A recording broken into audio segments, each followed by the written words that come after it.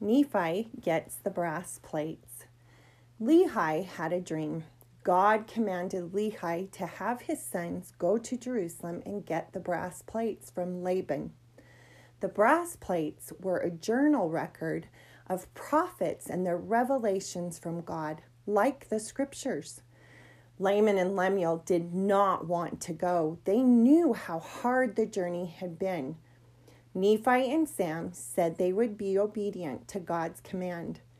The boys got to Jerusalem, and Laman went by himself to Laban's house.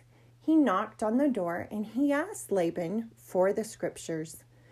Laban was so mad. It was his book, and even though he didn't read the scriptures, he didn't want to give it to Laman.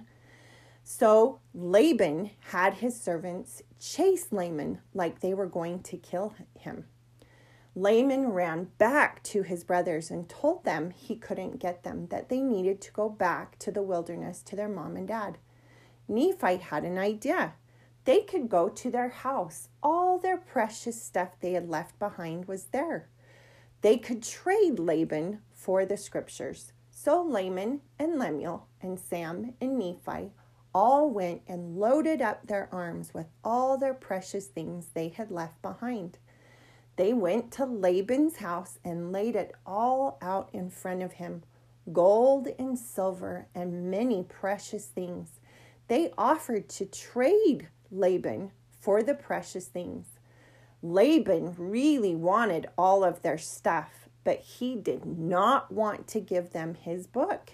So Laban had his servants chase them like they were going to kill them. The boys ran and hid in a cave. Laman and Lemuel were so mad at Nephi, so they started to hit Nephi and Sam with a stick. An angel of God came and told them to stop. He told them that they should try again, that God would help them get the brass plates. Nephi went by himself. It was late at night, and Nephi started to walk to Laban's house. In the street, he saw a man. He walked up to the man laying in the road. It was Laban. The Spirit said to Nephi, "Kill him." Nephi didn't want to kill him. He knew it was a commandment not to kill, and Nephi had never broken a commandment. The Spirit said to Nephi, "Laban tried to kill you. Laban stole all your stuff. You need the scriptures so your family can read them and follow God, and so you don't turn wicked. I have commanded you to kill Laban and get the brass plates." Nephi knew he needed to be obedient to God, and so Nephi obeyed. He put all of Laban's clothes on and then went to Laban's house. He commanded Laban's servant Zoram to get the brass plates. Zoram thought it was Laban, so he went and got the brass plates.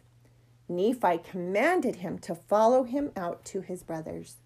They walked outside of the city, and his brothers saw him coming. They also thought it was late at night, and Nephi was wearing all of Laban's clothes, that it was Laban. They started to run. Nephi yelled to them, "Stop! It's me! It's Nephi! I have the brass plates." Laban's servant Zoram was now terrified, and he started to shake. Nephi grabbed him. "Zoram," he said, "God has commanded us to get these scriptures.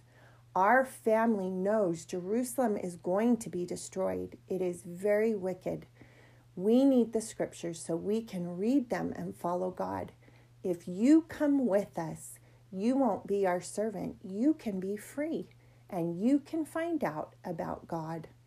Zoram liked that idea, and Zoram promised he would go with them and live with them and learn about God.